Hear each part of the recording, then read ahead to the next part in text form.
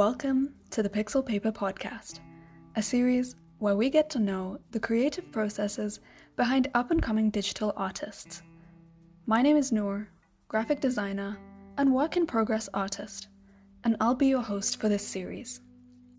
Today's episode is an email interview, read and commentated on by yours truly. So sit back, get comfy, and enjoy. Hello and welcome back to another awesome interview where I'm going to be reading the answers from New York-based Chinese artist Xiao Hua Yang. I really hope I pronounced that correctly. And I'm really excited because he has given very detailed answers. In fact, it would have been great if he was actually here to deliver them himself, but no problem. They're so detailed and philosophical, and I'm really excited to just get stuck in, but I'm also kind of worried because I'm wondering how on earth I'm going to read these whilst saying them in third person, because it would be kind of weird if I said it in first person. But anyway, let's see how it goes. So like I mentioned, Xiao is Chinese. He's originally from Shanghai, but he's now based in Brooklyn working as a freelance illustrator. As usual, I always give the reason why I want to interview the artists that I choose, and with regards to Xiao, it's because his artwork seems like it's very well thought out. Each piece is quite simple, but it has enough details to convince of a really deep and meaningful story, and his work really seems to convey a very, let's say, raw human experience. So I was really curious about his art journey to get to where he is now. He says that he doesn't exactly remember when he started drawing, but he did enjoy the drawing classes in kindergarten, and it wasn't until elementary school that he realized that he really liked drawing, even though it's hard to say that he had a passion for art. I guess it is kind of difficult to know that as a child, but you could say, if a kid is really into drawing, then you could say he's passionate. Anyway, he always knew that he wanted to do something art related, but had no idea what that would be. That seems to be kind of a recurring theme with the artists that I've interviewed, is that as a child they wanted to do something art related, and then they found out later how they could do that. Anyway, after that he came to the States and received more professional training and became an illustrator. He was originally trained in realism, and there's this tendency that he has to add more to an image to make it look busier and more realistic, because in his head that meant more finer art. He used to keep adding more and more to an image, and this continued for quite a while, but in the meantime he was also learning about things like the Bauhaus movement and learning about architects like Mies van der Rohe, who has a famous quote which says less is more. He did not think much of it in the beginning, but over time he started to appreciate it more and more because it offered a new way of seeing and processing visual information. He's not suggesting that one is better than the other, because both philosophies, more is more and less is more, hold weight. It depends on the actual situation. One solution may be a bit more suitable than the other, or the solution could be somewhere in between the two. That's what he says. I guess it also depends on you as a person, because I remember episode 6 or 5, Vivid by Mariam, I remember she used the quote more is more, and that's kind of, her life philosophy, so it's quite interesting to see the other side of this. So his work has been a constant battle between the urge to kind of make his images more complex and at the same time simplify and strip away the excessive information. However, in the past several years, he's started to realize that they don't actually contradict each other, and a good image should provide the audience with good content. That kind of goes for, I think, anything these days, whether it's video, whether it's Instagram, it's all about the content, right? It's just that for Xiao, each time the content takes different forms. Like, for example, it could be lots of tiny details in a drawing, or it could be a well-designed composition, or it could be a well-thought-out story that the creator wants to convey. Excessive details that serve little to no purpose become redundant and bland, and the simplicity that exists solely for the sake of being less lacks depth and character, is what he's saying. And with that in mind, he always tries to push himself to show more content in his work. And the form of the work, whether it's decorative or simplistic, becomes less relevant, as everything should serve the purpose of telling a story and delivering the content. So, in short words, it's about the message, not about how it's delivered, which is quite interesting because everyone is, or generally speaking, everyone's a lot more focused on kind of technique and how the thing looks as opposed to what the story is saying, which is quite true as well of, I would say, social media artists who obviously, paint things to make it look pretty for the gram, for the likes. I mean, I'm not putting that down or saying that it's a bad thing or saying that they're not getting personal, enjoyment out of it, but there's a difference between making pretty art and making art that is very deep and meaningful, which may or may not be pretty, according to social media standards at least. Sorry, that was kind of a tangent. He says that other people say that his work is rather melancholy and emotional, in other words, not the most positive or happy feelings, and he has thought about why this might be, and he thinks that, not to dismiss the complexity of human beings, we are more or less the product of our environment and personal experience. We are who we are because of what we have experienced and how our surroundings shape us, and Xiao is not an exception. From an early age, he's always been fascinated by mysteries, tales, and stories, and as he grew older, he started to pay more attention to literature, philosophical ideas, and seeing and perceiving what's happening around him in the world, and perhaps that's where all the raw feelings come from, though to him the process of making is merely a fluid visualization of his static and vague thoughts, which is quite interesting because for me that is not a natural process. Like, I have a lot of thoughts, but I can't necessarily put them down on paper, and I think that's where education and training comes very in handy, and it's very necessary. Like the bridge between your brain and your hand is basically learning how to translate your thoughts visually. So educating yourself, going to college or taking online classes is very important. Okay, I'm sorry if there is a difference in the sound quality because I'm recording this on a different day. Let's get back to the questions. I was quite curious about his background in arts because a lot of his work has a handmade quality to it, so I asked him if he works in traditional art and how this has helped him in his journey, and he says that he was trained in traditional media like gouache, oil, and charcoal, so that probably has manifested in his digital work. He also tries not to give a slick or airbrushed look to his work, in other words, a digital look.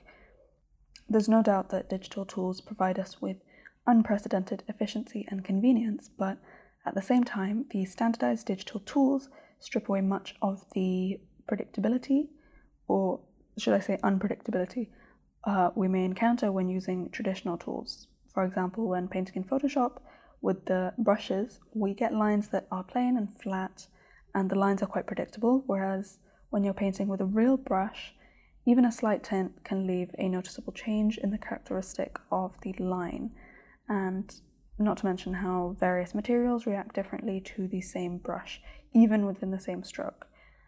There's more of a realness and tangibility to it that's, observable compared to a digital line. Despite the move towards the digital world, with everything becoming faster and lighter and more digitized, he still thinks that traditional art will hold a place in the world for a long time.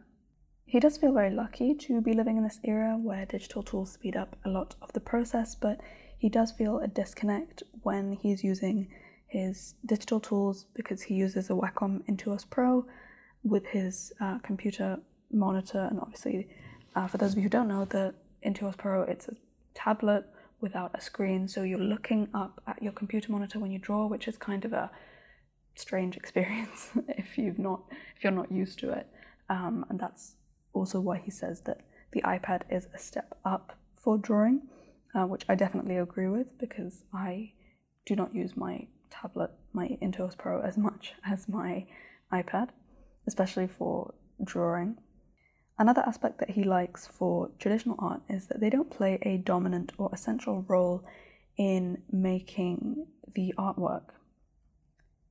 Despite the fact that there are different grades of paints, for example, there are paints that are more pure in pigments, which are more longer lasting and less susceptible to oxidization, it doesn't really matter because the skill level of an artist dictates that no matter how good or bad the materials, even if they're using student grade paints, which are, less quality paints, they should still be able to make a good piece of art. Going back full circle to the question, yes, he does find his training in analog work very helpful, and it's helped him to embrace the convenience and efficiency of digital work more, but also reminds him to keep a healthy distance from it in order to remain the person who utilizes it and not the one who is being utilized by the digital platform. When you first look at Xiao's work, you start to realize that he has a very specific use of color, which I was really interested in. And the colors generally feature themes like purples or sunsets or dark blues, which are often on the darker end of the spectrum. So I was quite curious what role color plays in his work. He says that human beings have intrinsic feelings towards certain colors. We experience awe when we're surrounded by the right colors at the right times, and most of our responses are innate. Many years ago, he got to read Embers by Sandor Marai, which is, he says, a fantastic book and beautifully written and very poetic, but it had a underlying sadness with a twist of indifference and acceptance, and the remarks on change and in-between stages that really spoke to him. In fact, one of his projects was inspired by this book. You can check out the links to everything he's referring to in his article, which I will link in the description of this episode. He really likes art that deals with a variety of subject matters, but he just prefers dealing with things that are a bit more on the heavier side, I suppose, emotionally. Thus, the color becomes a great tool for that. And in addition to the other elements in his work, color communicates emotions very effectively, and the plasticity and subtlety of this also helps him to greatly convey an idea to the audience. On top of his use of color, he most of the time features people with no faces or kind of abstract faces, and there seems to be almost an innocence or vulnerability about them. So I was wondering what the significance of these people are and their movements and who they represent. Xiao says that he's more interested in things rather than people, visually speaking. Things like cars, spacecrafts, natural sceneries, shapes, anything. However, his fascination with people has always been there, and it's growing more and more pronounced with each year.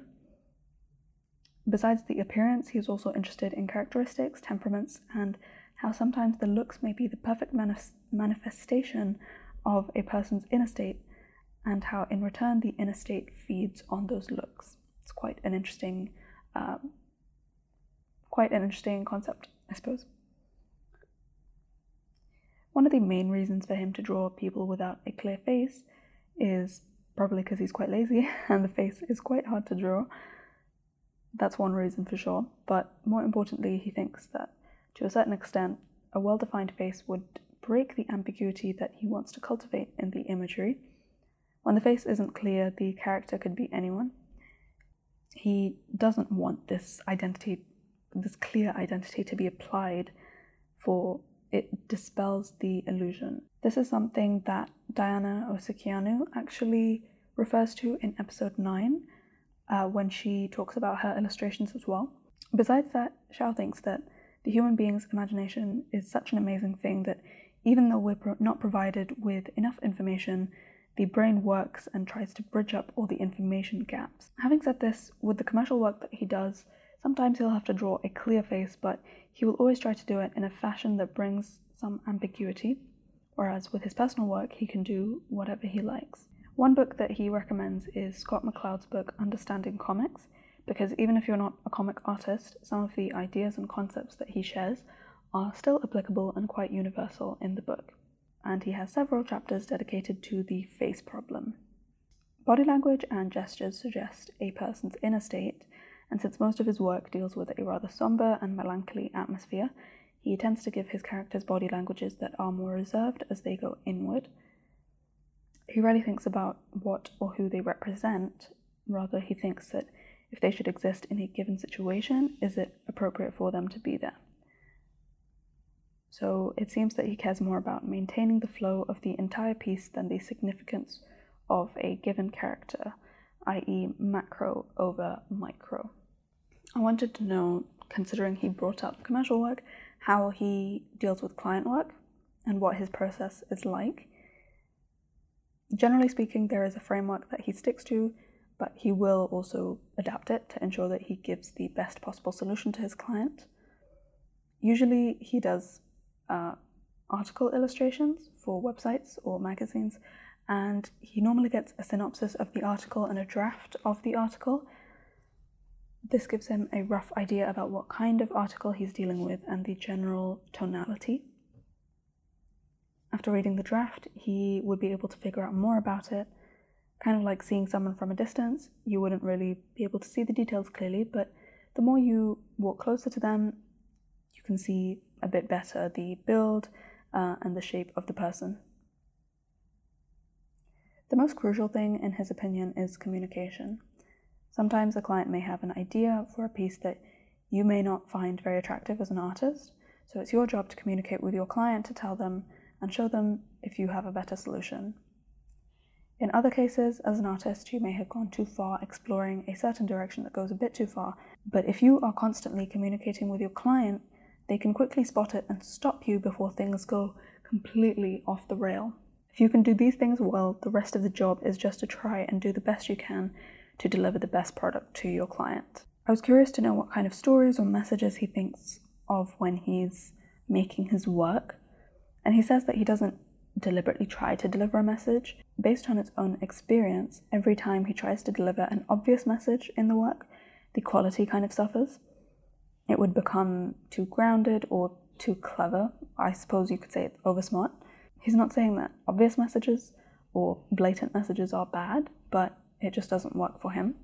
As a spectator, when he looks at other people's work, one thing that he really appreciates is the ambiguity, that extra room that the artist leaves to pause or rest or think that the audience can get.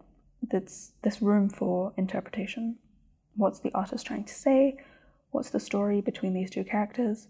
Why this color theme? What's the motivation? Does it reflect part of the artist's personality? Questions like these keep him engaged with a piece of artwork. On the converse end, when he quickly gets a slogan or a very obvious message from a piece, he sees it as a complete object that's just there instead of an exploration that's full of random encounters and involves his participation as an audience or as a viewer of this art. So it becomes kind of plain and bland. And maybe this is kind of helpful to people who don't really understand art and is kind of like, what is this piece saying? I don't get it. That's kind of the point. You're supposed to be able to interact with the art as an audience and kind of make you think, almost like a piece of philosophy. But it's just not got words. It's a visual language, which I suppose makes it harder for people to understand. But I quite liked the way he said it. Ironically, he kind of made it a bit more tangible, the idea of having ambiguity in your work and why it's important.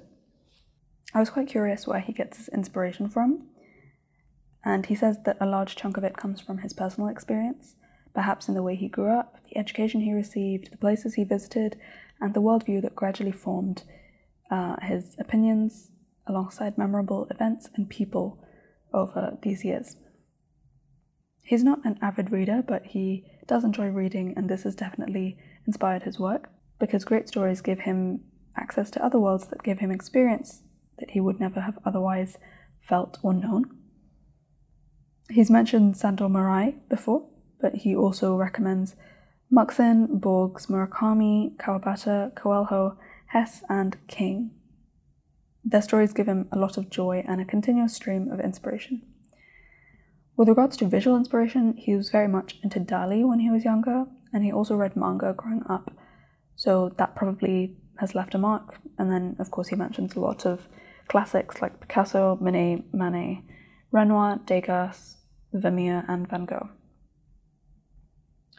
He's quite open to all sorts of art forms as well, and he lists a whole other set of art forms like music, installation art, photography, poster design, concept art. And because of social media, he gets to see all the talented people that take part and create this kind of artwork. As a final question, I asked Xiao what he would like to say to artists and illustrators who want to better express themselves or their emotions through their artwork. His biggest piece of advice is he thinks one needs to have something that they want to say first, as opposed to diving straight into the technical part. A story that you want to tell, a special experience that is worth sharing, an idea that you may have been contemplating for a while. In other words, the piece needs to have some interesting content to start with. He likens this to giving poor quality fabric to a good tailor. It doesn't really matter how good the tailor is in his craft, the end result just won't be ideal. But if we give him some good fabric with the tailor's skills, the result could be quite breathtaking. And we should seek a situation in which the craft and the content complement and complete each other. He thinks that the same idea applies to us when we create our work. Then, after that, we can worry about the other aspects, i.e. the color, theme, composition, materials, and all those other technical bits. It takes time to be fluent in utilizing all these bits, and good technique can greatly elevate the work, but from time to time we see work that's kind of bad and naive, I suppose technically, but something about them is unmistakably raw, loud, exciting, and ingenious. And that's why he always believes there is something more than just pure technique. So I hope that's inspired a lot of people. I know that's definitely inspired me, because I definitely agree with this, because even within my own work, I'm not the best technically, but sometimes when I'm creating work that is made especially on a, I would say, emotional high, like I'm feeling a certain emotion to a certain extent, or I have a strong message that I want to deliver, even though the execution of the piece is not so great, it really reflects with both me and the audience, because I realize that a piece that I've made, it may not have taken a long time to make, but the message behind it is what makes the post kind of do really well. So yeah, I mean, I definitely agree with what Xiao was saying, and this was definitely a interesting episode. I really enjoyed listening to Xiao's answers, and I would highly recommend actually that you do read his article, because he has, I suppose I explained a lot of his words, but I feel like there's a different way, or there's a different experience in actually reading his work, and there's one or two questions that I've not actually read out because it didn't really make sense to read it, because he's referring to certain things. So yeah, I would recommend that you click the Medium link in the bio to go check out the article. Alternatively, of course, you can subscribe to the email on Substack so that you can always get the email in your inbox. Make sure that you follow or subscribe to the podcast on whichever platform that you are using. It really means a lot, and it helps me because it will boost me in the rankings. And please leave comments, please leave ratings, please follow the Instagram at pixelpaperpod. You can also follow on Twitter, same handle. And let me know if you are enjoying the episodes. Let me know if you have any recommendations. You know, your support is really meaningful and helpful, and it lets me know that I'm going in the right direction. So please do support. And with that, I will see you next week for another episode on the Pixel Paper Podcast.